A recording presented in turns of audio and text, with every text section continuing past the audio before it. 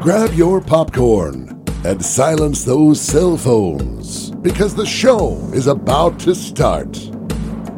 Rick and Nick Talk Flicks.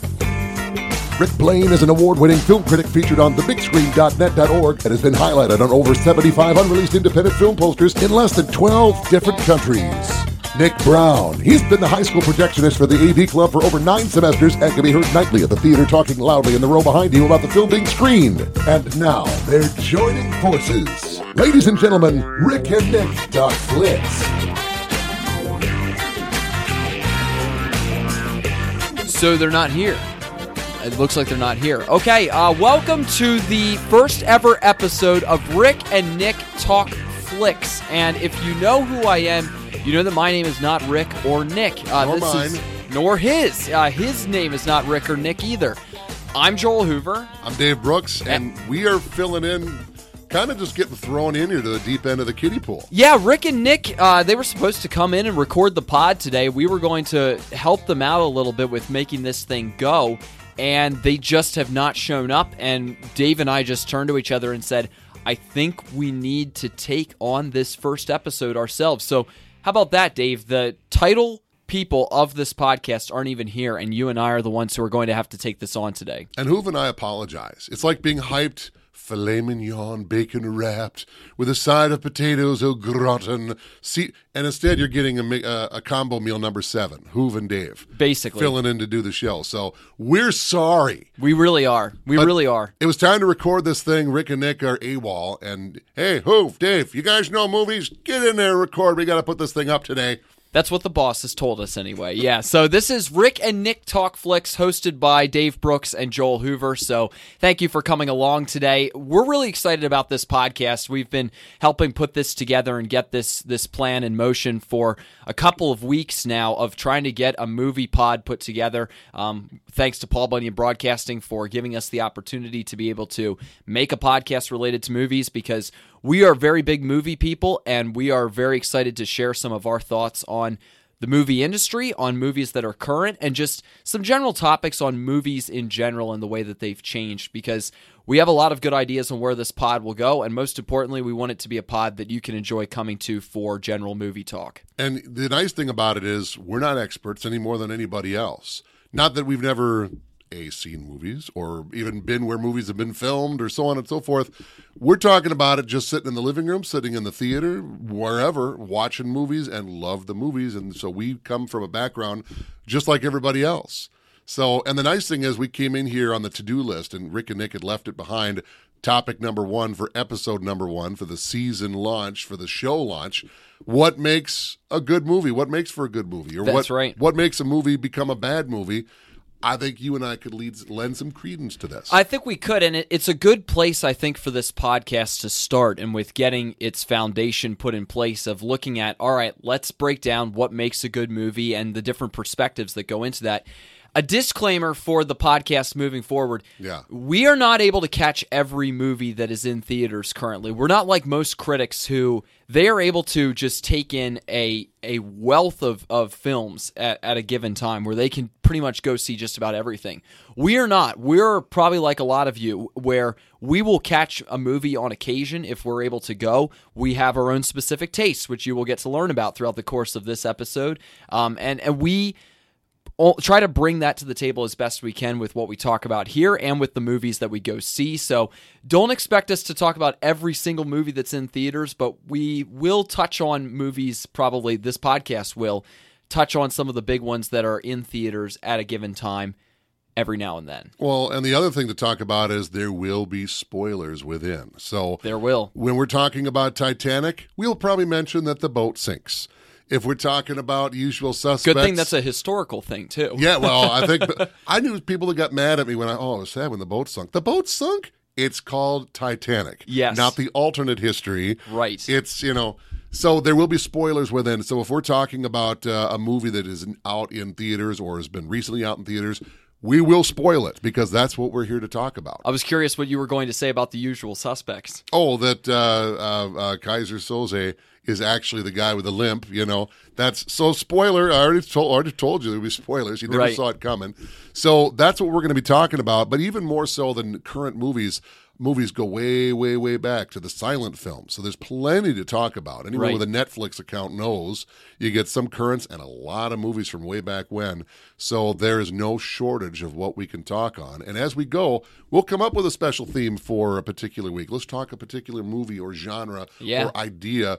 But this one will be kind of a general good place to launch from. What makes movies good or what makes movies bad? And really, when it comes down to this question, I think it's important to begin with the fact that genres and respective movies are going to be different in their perception based on the audience that movie is targeted toward, especially these days. These days, I think targeting an audience happens so much more frequently with the movies than they did in the past. I think that's always kind of been a part of it. I think it's even more targeted nowadays because movie producers and people who work in the industry, they have access to that kind of demographic information that they've never had before. So whereas one person who's listening might be so inclined to one particular movie, another person is really inclined to another one. And yet sometimes there are particular strands that you can connect between one type of movie and another, as far as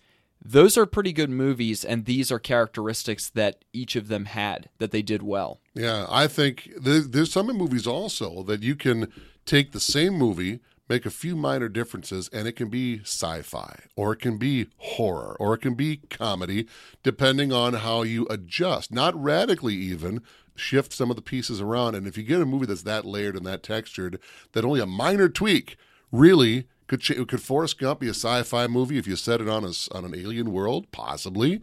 You know, it'd be a totally different movie. Totally different movie, but... yeah. But it'd be the same thing. Wait a minute, you're describing Forrest Gump. That's the one with the special. No, this is the one with the guy on Neptune running around or whatever.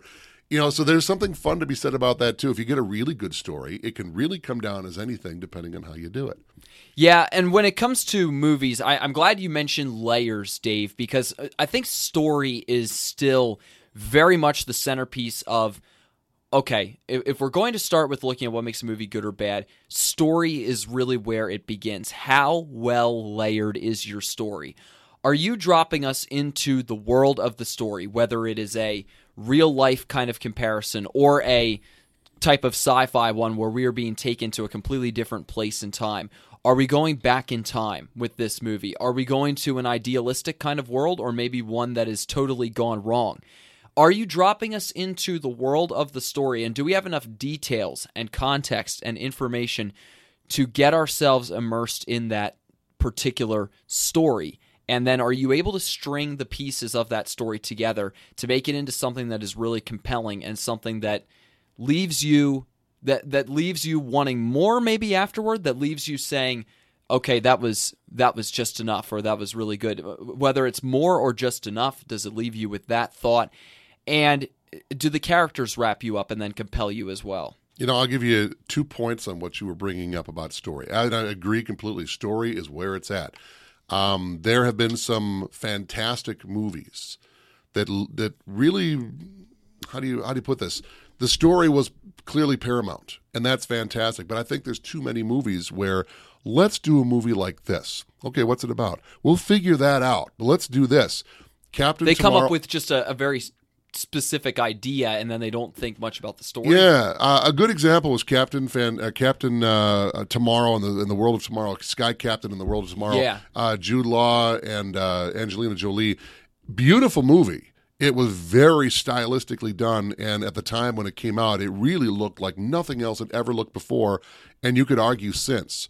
So I think that was the idea going into it. I want to make a movie that looks like this. And I think they kind of just forgot the story because it wasn't there, in my opinion. It was a beautiful movie. I could tell that it was a labor of love, but they just kind of forgot about the story. But then there's what kind of story are you going to have? And I'll use Star Wars as an example because you got the poster up behind you, so it's got me thinking. So you go into talking about layers in the story. Take the original Star Wars, A New Hope. You knew that it was episode 4. At the time, when the movie came out, there was no episodes 1, 2, or 3, or Rogue One. There weren't even really plans to do that very much of the time, right? There was a background story that, if you believing on which lore you listen to, George Lucas had come up with this giant outline and then took the middle part because he said, A, it was the most commercial, and B, it was the easiest to tell. So you get into this, A, you have a lot of backstory, but you don't really know exactly what it is. But B, you have a very good story that's emotionally driven. It's character driven, not plot driven. When Obi-Wan gets struck down, you loved him. You didn't want to see that. So then they get around to doing the prequel movies, episodes 1 through 3. Those were very much plot driven because you knew that the pieces had to end up at a certain point on the board in such a way to lead into the original. So really what those movies were about wasn't so much the emotional driven. We knew what was going to happen in a lot of ways. So you didn't cry so much when Padme dies at the end of episode 3 because she wasn't in episode 4. So which clearly she didn't make it, like half the cast didn't make it. It was just moving the pieces around so they'd be where they were supposed to be.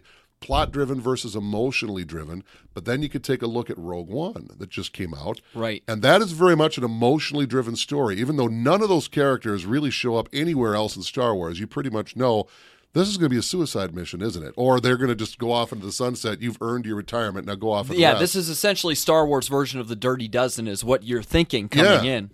So it was an emotionally driven story. You found yourself, when the first one bites the dust, you're like, oh no. Then the next one goes. You've spent the movie enjoying these characters and enjoying the ride. Now you're emotional. Now when they start going down, it hurts you a little bit, just like when Obi-Wan got struck down.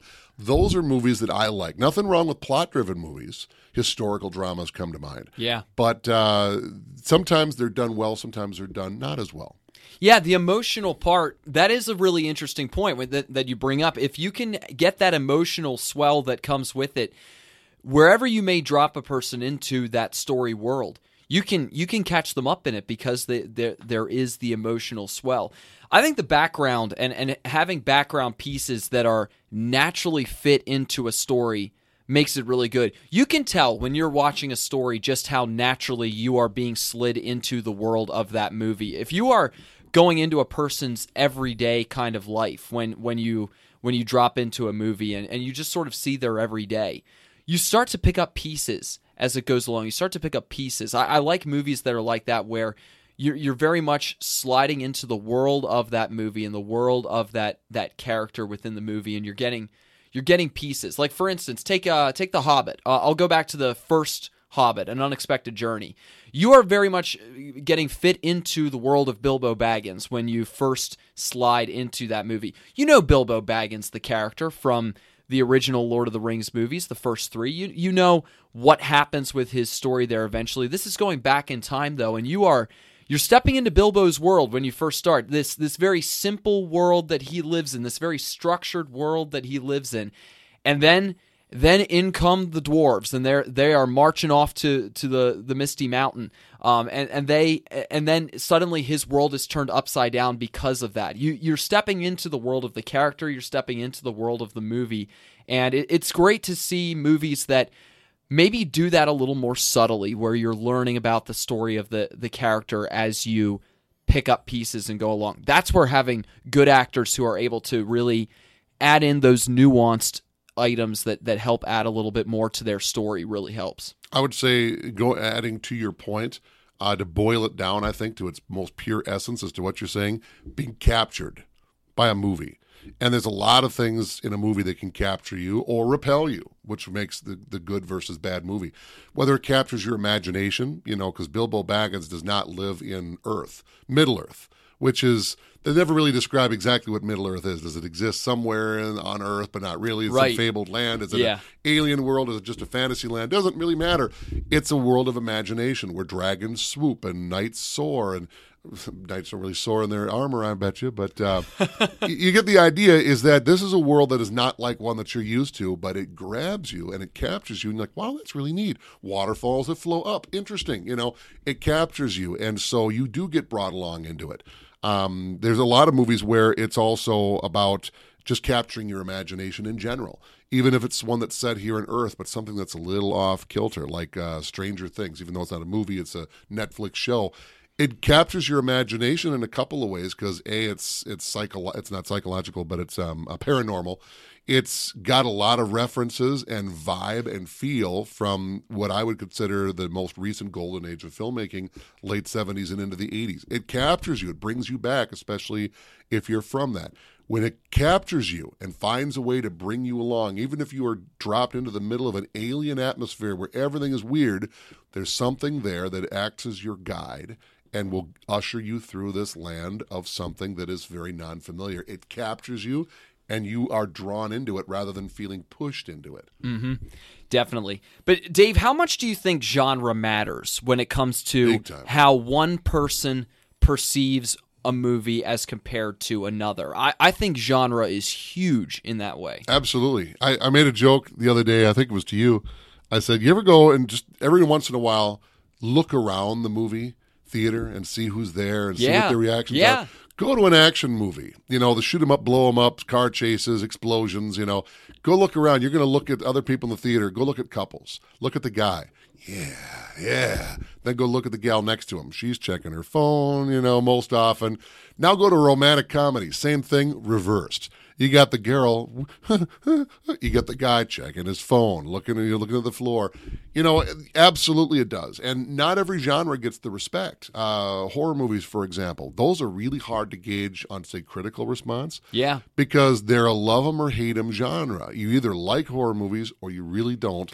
I think you could say that about just about any, because there are action movies that are just plain dumb, that are just that it's clear it's going to be a shoot 'em up kind of movie. Like, think about the 90s and the 80s with Stallone, Schwarzenegger, Van Damme. These movies that are coming out, just rolling out on a constant basis, and it's clear they have one purpose. We're gonna blow a ton of stuff up. We're gonna have a lot of blood and fighting, and it's going to be just for sheer entertainment for a specific type of audience that we're looking for.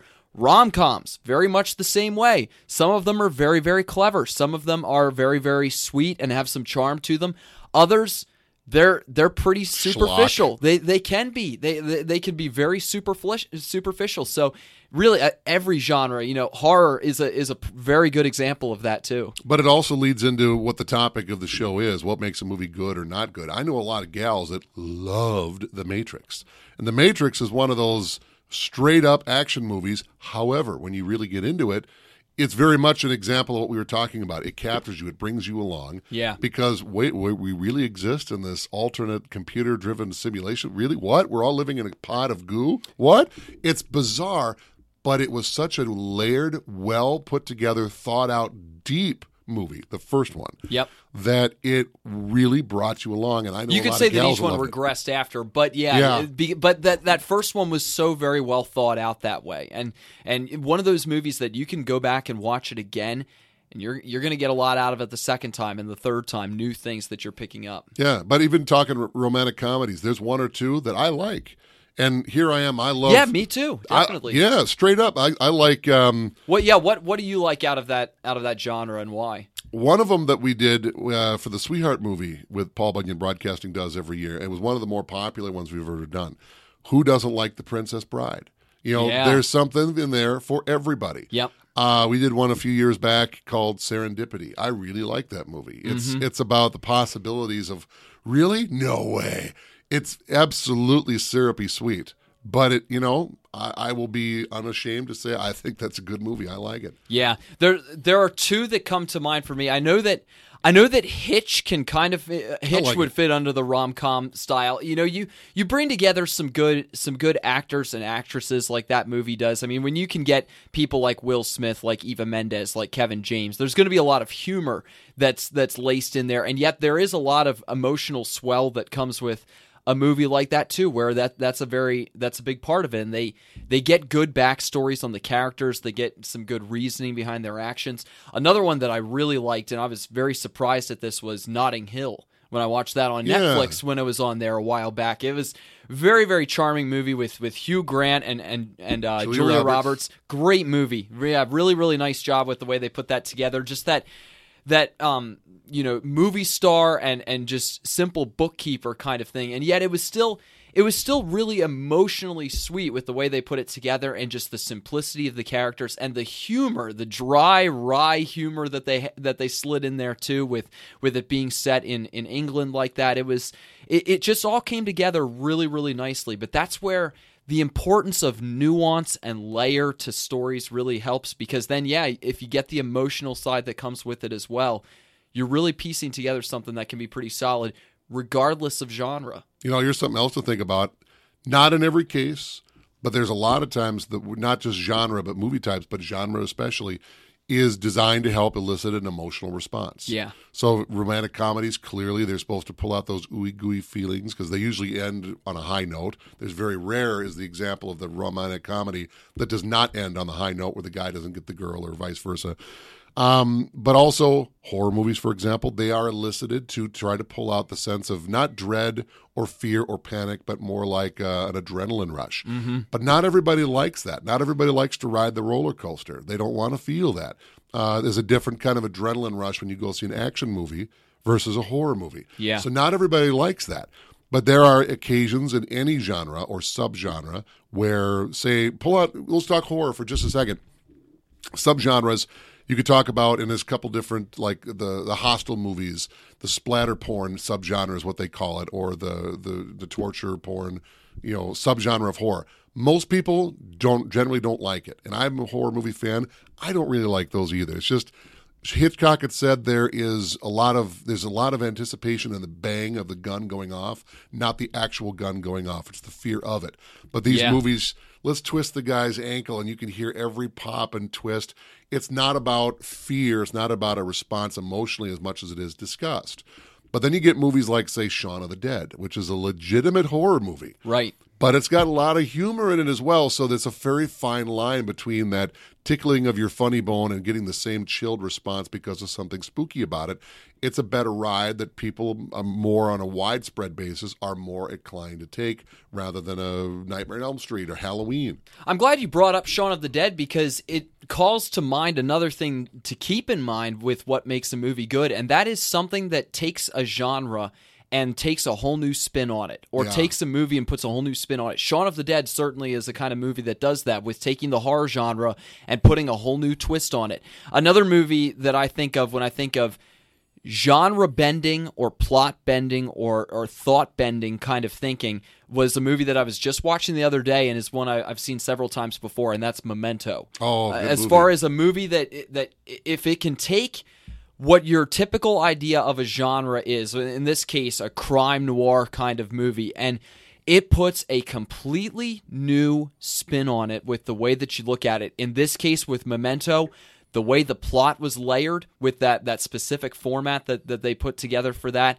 and even just some of the thought-provoking psychological thinking of that movie as well. One thing you should bring up quick, for not everyone has seen Memento. It's almost a cult hit rather than a mainstream hit. It really is. It's about amnesia, and to give the audience the impression of amnesia, to go through what the main character goes, where he cannot retain any memory longer than like a minute and a half, they show the movie in reverse.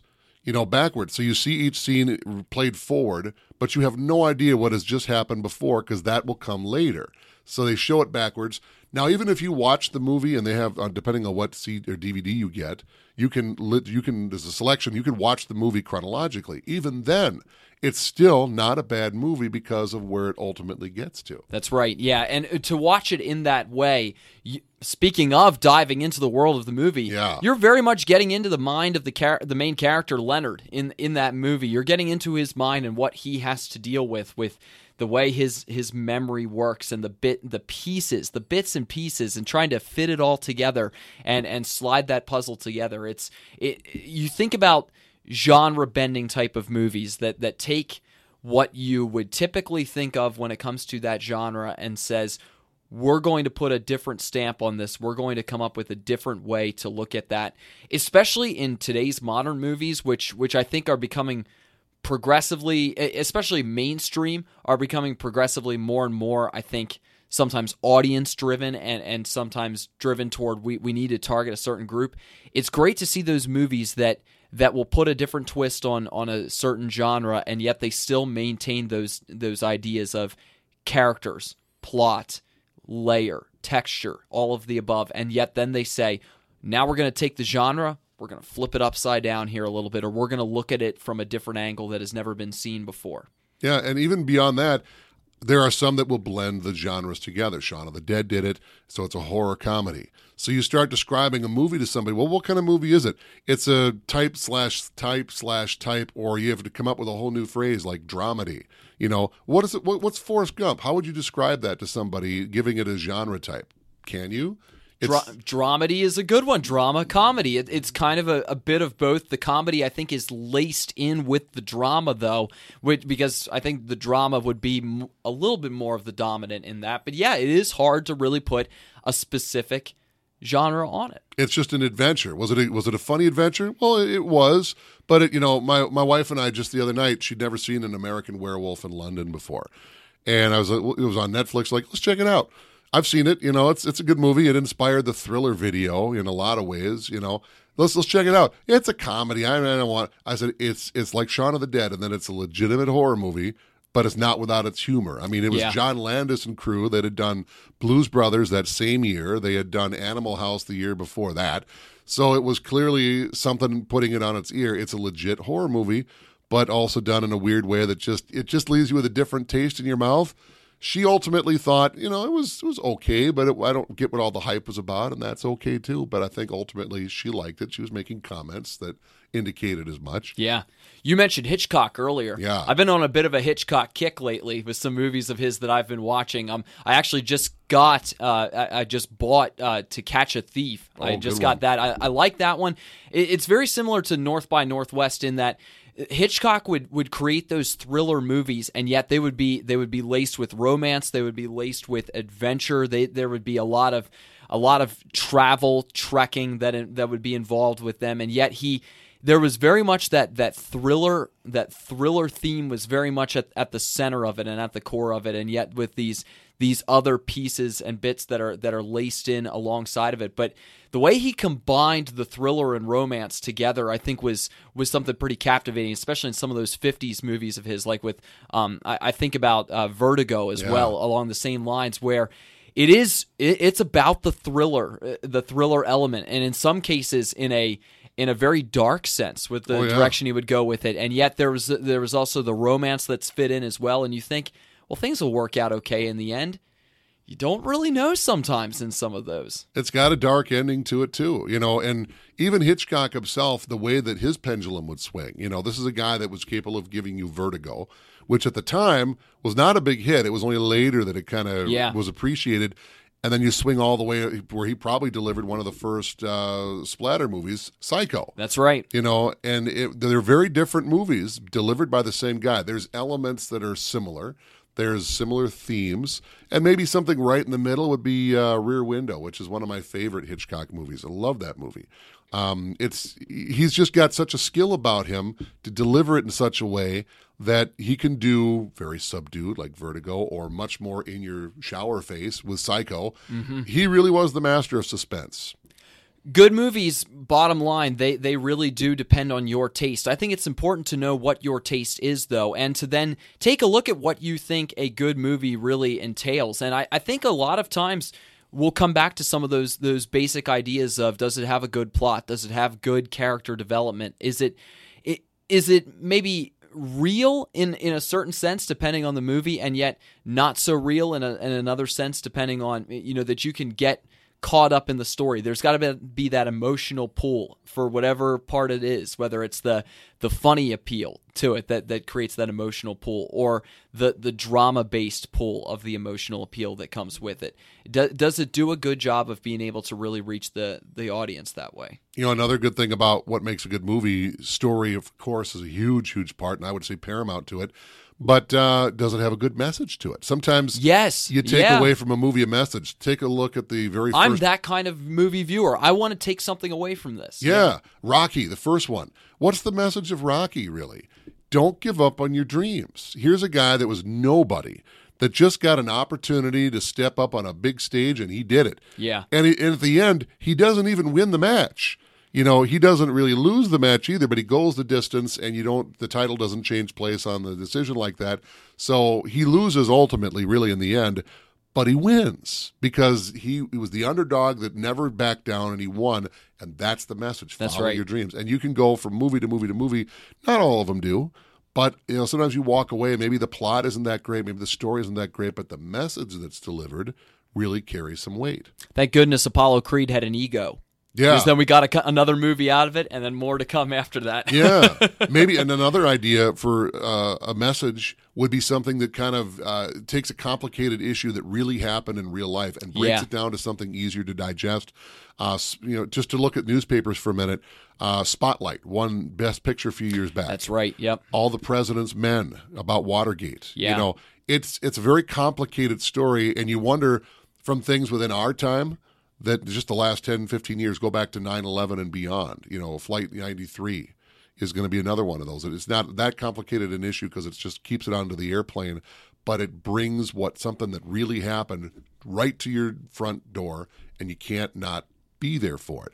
Yeah, I'll tie off that idea with this. Movies have the opportunity to be able to take stories like that, especially those historical stories, and we can look at them from a third-person kind of view with a very unique view on that historical event and in the way that it gets presented. Like, I think of All the President's Men, and one of the vivid things that I remember from that movie was the typewriter and the power of it, and just seeing the words flashing out on there as it's writing out the story about Watergate, and thinking about the sounds there in the newsroom. You have the ability to pull particular elements like that within a film, and you can really touch on them in a way that helps present your story in a unique way. And especially when it comes to historical items like that, you get a very unique way of being able to present them. Well, and people have said, well, that movie didn't age well. It's not supposed to age well. It's a snapshot in time. It's like going to the Old West. That's what the Old West was. This is the mid-'70s. Watergate really busted open in 74, big time.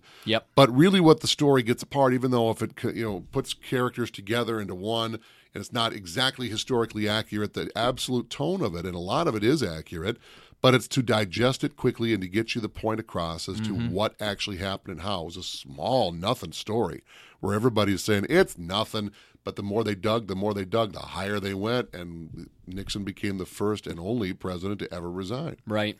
All right, Dave, let's, with all of this in mind, go into some of our worst and best, what we specifically think of as our worst and best. And I want to start with you. Just where do you tack on your 3 worst movies, and what are those movies? Yeah, let's start with the bads.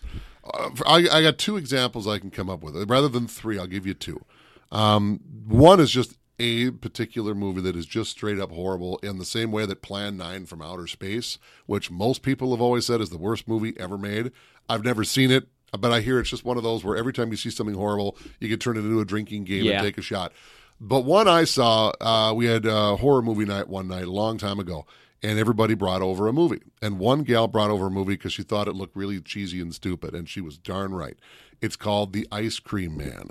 It stars Clint Howard, who some people might know. He's the brother of Ron Howard, the director. Oh, man. He's an ugly-looking guy. He's in, but every movie Ron Howard has ever made, he's in. He's got a small part at least.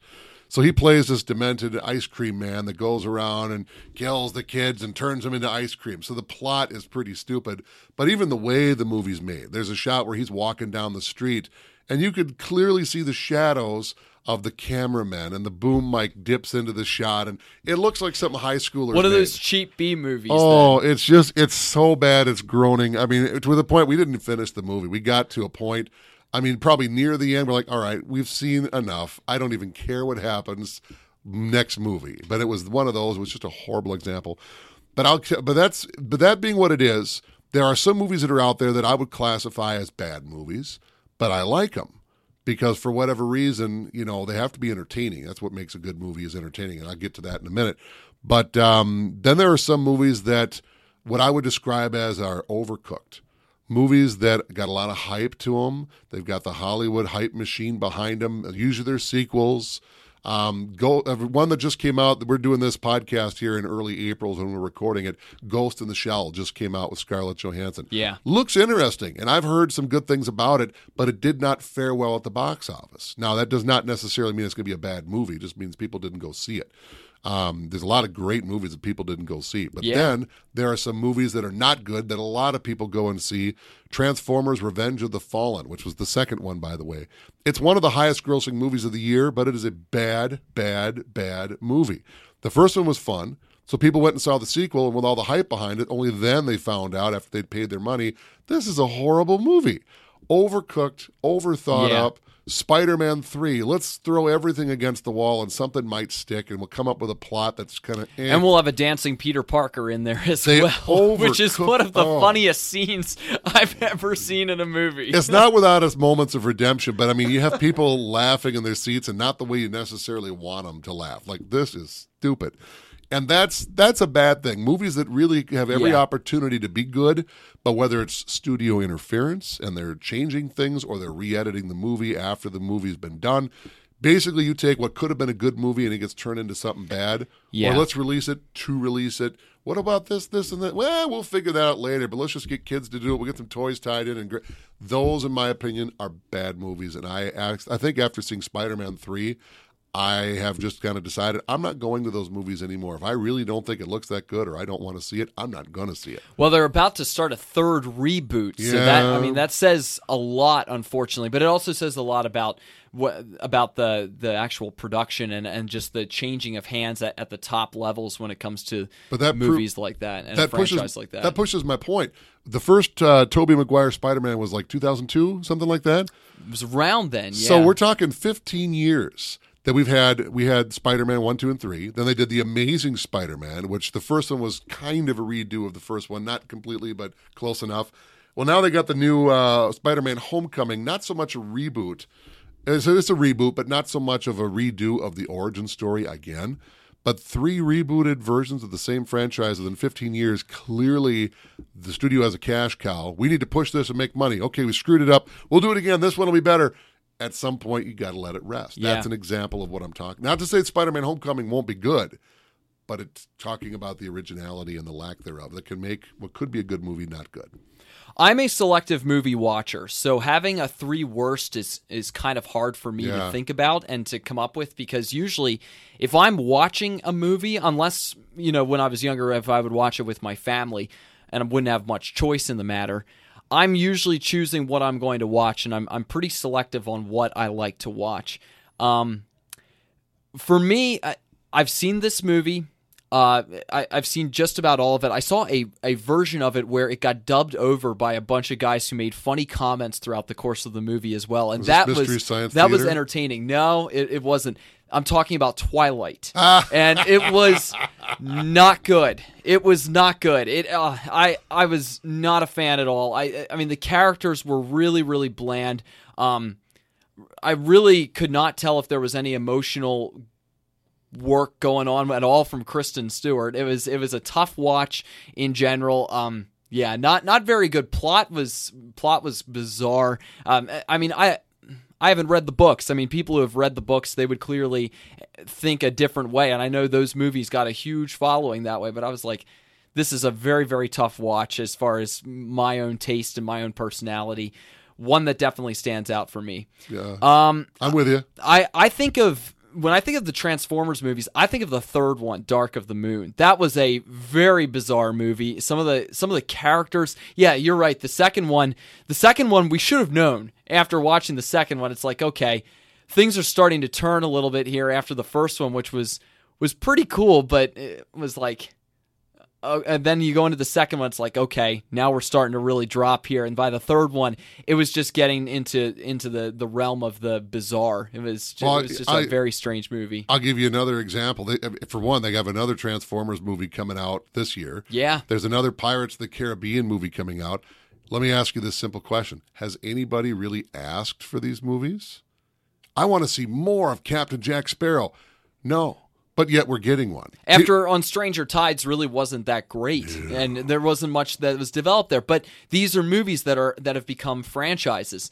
I think this is going to be a topic for a future pod, is talking about the modern day franchise. I think that's going to be a huge topic, because I think that is a defining point of today's movies, and it's kind of watering down the product in some ways, these modern day franchises that we're getting, because you can't really look anywhere, especially when it comes to movie commercials, and not see something that is built off of a previous movie these days. Some are good, some really don't work. And then another movie that comes to mind, and I watched this one last year. It was so very disappointing because I felt with a couple of changes it could have been so much better, and that was Batman versus Superman. Oh yeah. Very, very disappointed with that movie. I left going, I really just saw that in theaters. Plus, like I said, there were some good redeemable points. I loved the introduction of Wonder Woman. I thought that was great. I thought there were some elements of Superman's story that were very good. There's some elements that were great, and yet they were ruined by these campy or very bizarre, strange pieces that were slid in as well. Zack Snyder, you do not get a third chance very often, but he's getting one here with doing the Justice League movie that's coming up. So he better get this one right, because Man of Steel was only okay, and then this was a flat-out dud, and now he's somehow getting another chance here, so he's got to get it right. But, well, another big, just to add on, one of his sins was he was very betraying to some of those characters, and that, Superman is not about being emo. He should be colorful, upbeat. Superman, nope. He was all, basically we're going to make these two guys fight. Well, that would be awesome.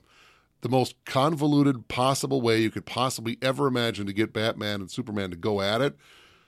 I could probably, in 5 minutes in the bathroom, come up with a better reason to get these two to go after I don't one mind if DC wants to go that direction with their tone. It's just don't go to such a dark extent. Place, yeah. It's strange. It needs to be fun.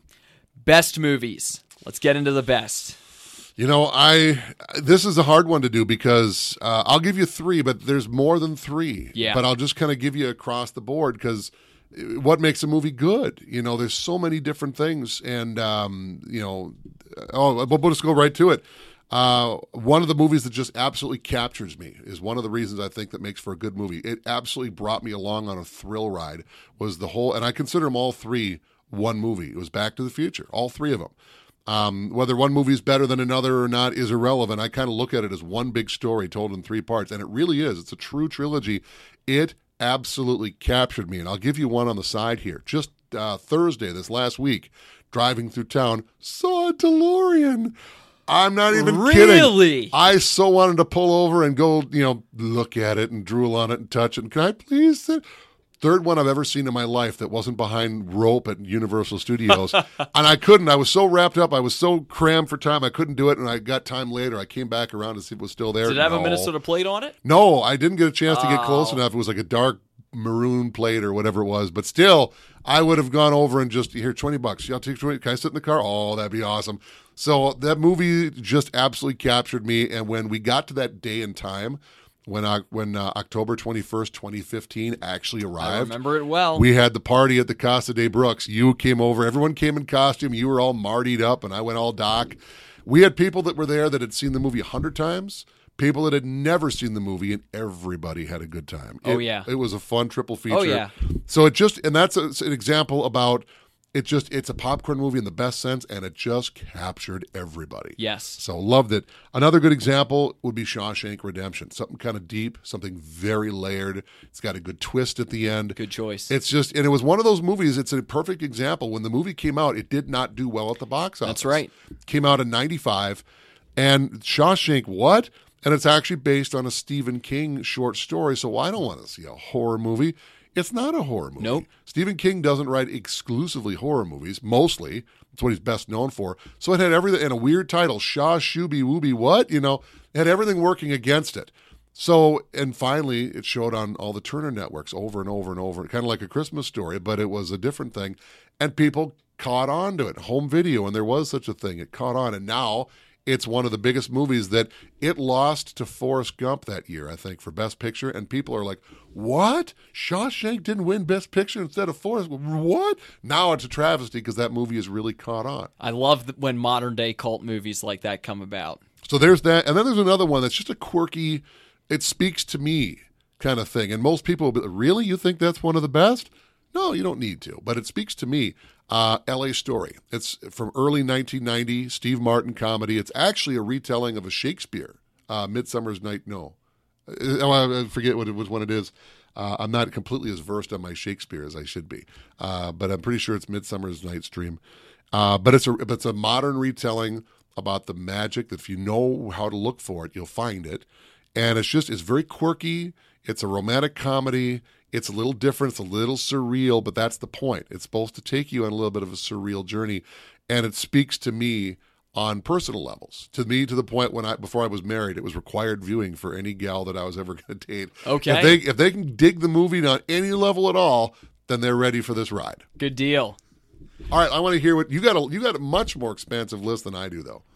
I have created a top 50 list. 50. Yes. And I will get into some of my reasons more so in the future, but I had a good friend from college who is a film major who encouraged me to do that, to create a list that way. It was a very good idea because I enjoy then saying, where does it fit in? Where do these movies stack up, and how do I differentiate between one and another? Are they ranked, or is it just 50 and they fall where they fall? They are ranked, oh, and yet the degree of separation between each one is not much at all. I mean, that's just how much I love my movies. But my top 5, I have a pretty ironclad top 5 that is in place, although I broke my top 2 not too long ago when the second place movie came out, which I'll tell you about in a moment. Number 5 for me is Saving Private Ryan. Oh, it's an incredible movie on so many levels. It took you into the World War II experience in a very jarring way, and to be there on the beaches of Normandy to start the movie with that opening 20 minutes to half hour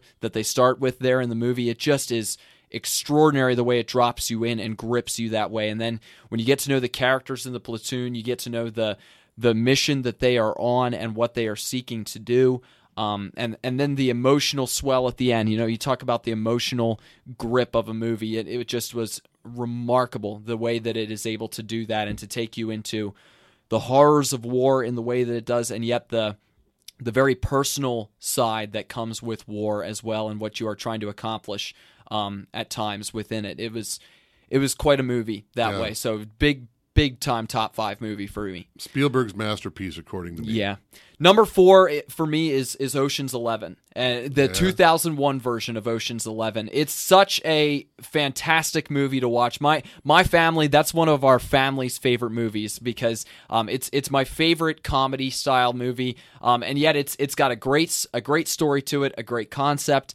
It very much finds its own footing away from its predecessor from the 1960s with the Rat Pack. Oh yeah. They are two very distinct movies, and I like that. The cast is just extraordinary, and they bring out the best elements of each person. You know, they bring out the suave of George Clooney. They bring out the very subtle humor and quips of Brad Pitt. They bring out another layer of Matt Damon, that goofy, somewhat kid-like side of him in that movie. They bring out, and then they layer in all these other terrific actors as well. They get a guy in Andy Garcia who very much fits the casino boss role really well. And then when you bring in Julia Roberts like that, it's just the cherry on top, because she swings both sides really, really well there in the story. And the elements that they put into making the heist happen are great. And then they build off of it with 12 and 13, very good movies in their own right, but 11 very much was the start of it. And then you add in elements like a great score. I think the score of that movie is terrific too. It's very Vegas-like, and it makes for such a very good movie that way, and a very comedic movie too. Now you know they're making a sequel to this, don't they? Are. I know the Gal version. That's right. I'm very curious about that. Very, very curious. This is one of those we just talked about. What makes a good movie and a bad movie? It's got all the groundwork it's going to need to be a good movie. Will it be? At this point, Yep. Hasn't been out yet. We haven't seen it, so we have no idea. But it very well could be. Number 3 for me, and this one was hard for me to take out of the number 2 spot, but I had good reason for it, and that was The Dark Knight. The Dark Knight is I think still the greatest comic book movie of all time for my book. I know Logan that just came out, many have put it in that category as Marvel's Dark Knight. I think they're very different movies, though. Logan is such a gritty movie. For those who haven't gone to see it, it's such a gritty movie. The Dark Knight is gritty as far as an emotional side, and it was such a, speaking of a genre flipping movie, this one flipped the comic book genre into something completely new and different. It takes the Batman character and puts him on that pedestal and then knocks him off that pedestal in a way that had to be self-sacrificing. And it was so cool to, with Batman and with the way Christopher Nolan presented those movies, he presented Batman very much as the crime-fighting superhero that he is, and with the sacrifices that come with being in such a position. And you see those sacrifices on full display for him, for Commissioner Gordon, for Harvey Dent. You see all of that in play, and to have a character like the Joker at his full and complete unhinged best, yeah, just doing things on his own whim. What if there is a character, in the words of Alfred, who just wants to watch the world burn? You see it in a very real way in that movie, and it grips you in that way of, wow, there is no easy way to stop a guy like this or to solve a problem like this without something having to be given up. It's a great take on the superhero genre. The best compliment you can give that movie that I can think of is people that don't like comic book movies like this movie. Yeah. Because as much as it isn't a comic book movie. It's a crime-fighting movie in every movie, sense, too. And the layers to that movie are terrific as well. Number 2, and the reason I put this number 2 was that is the greatest in-theater movie experience I've ever had, because I saw it in IMAX in 75 millimeter. I know where you're going. Interstellar. Yeah. Actually, it was 70 millimeter. Yeah, saw it in IMAX 70 millimeter the night that it came out, and it was the greatest in-theater movie experience I've ever had. To be immersed in the space experience in that way was awesome. And another Christopher Nolan movie. He's my favorite director. He does such a great way of fitting together both story and an emotionally compelling story, and also a lot of great, thoughtful elements that come with it too on the science side, whether it's Memento and getting into the mind, Inception, another way of getting into the mind, or in this case Interstellar and looking at space and the science and the theory of black holes and looking at them, and also relativity as well. Such a huge part of Interstellar too, and it fits into the emotional side of that movie in such a great way. And it's another one of those movies that you have to go back a couple of times to watch again and again to get everything pieced together in the right way. But I loved the space element, how he made it, very much. He made space. Movies these days, I think, make space as just another common thing that you're just into. In Interstellar, space is very much a frontier. Yeah, it's its own thing. It's not Star Wars space. This is the real theoretical. It's hard to follow for the average person, to tell you the truth. I don't know if any movie will ever unseat my number 1 favorite movie, because it is another one of those movies that speaks to me very much like your number 1 speaks to you. Lawrence of Arabia is, in my book, the greatest movie I've ever seen. I own a special commemorative 50th anniversary pack of the movie, which has actually an original film strip from the film that was cut. So I love the movie. I love Peter O'Toole and the way that he presents Lawrence. Obviously, this is based on the real-life T.E. Lawrence, and yet this is its own story in some ways. But talk about a character that is multi-dimensional and has so many different allegiances that he has to deal with. In many ways, I can see parallels between myself and Lawrence of where do your allegiances lie sometimes in life, to people, to what you're trying to do your own thing, and the way that it breaks Lawrence in some ways, trying to figure out who he is and where he fits in the world is difficult. And then the characters around him and their interests and how Lawrence ties into them, and all set against the backdrop of Arabia and the incredible scenery and setting, and with a score that is, in my book, the greatest score that's been ever written for a movie, that just grips you and captures you and takes you on an almost 4-hour ride that you really don't mind being a part of, because it is such a well put together movie, and it leaves you with an incomplete ending that is so perfect for the character of Lawrence and is so perfect for the story that gets told. And in my estimation, I don't see how any movie is ever going to knock it off that pedestal. Can you believe Peter O'Toole, not only for that movie, but never won an Oscar that wasn't for a particular performance? I can't believe it. It really an amazing actor and quite a man, too. I was watching a TCM interview with him not too long ago, and the way he speaks, you can tell he was a guy who came up in theater because he speaks in such a measured way, and as a storyteller, he is exceptional with the way he tells stories and the way he talks about how he worked with Sam Spiegel and David Lean on that movie, his interactions with Omar Sharif during the course of filming that movie, being out in the desert.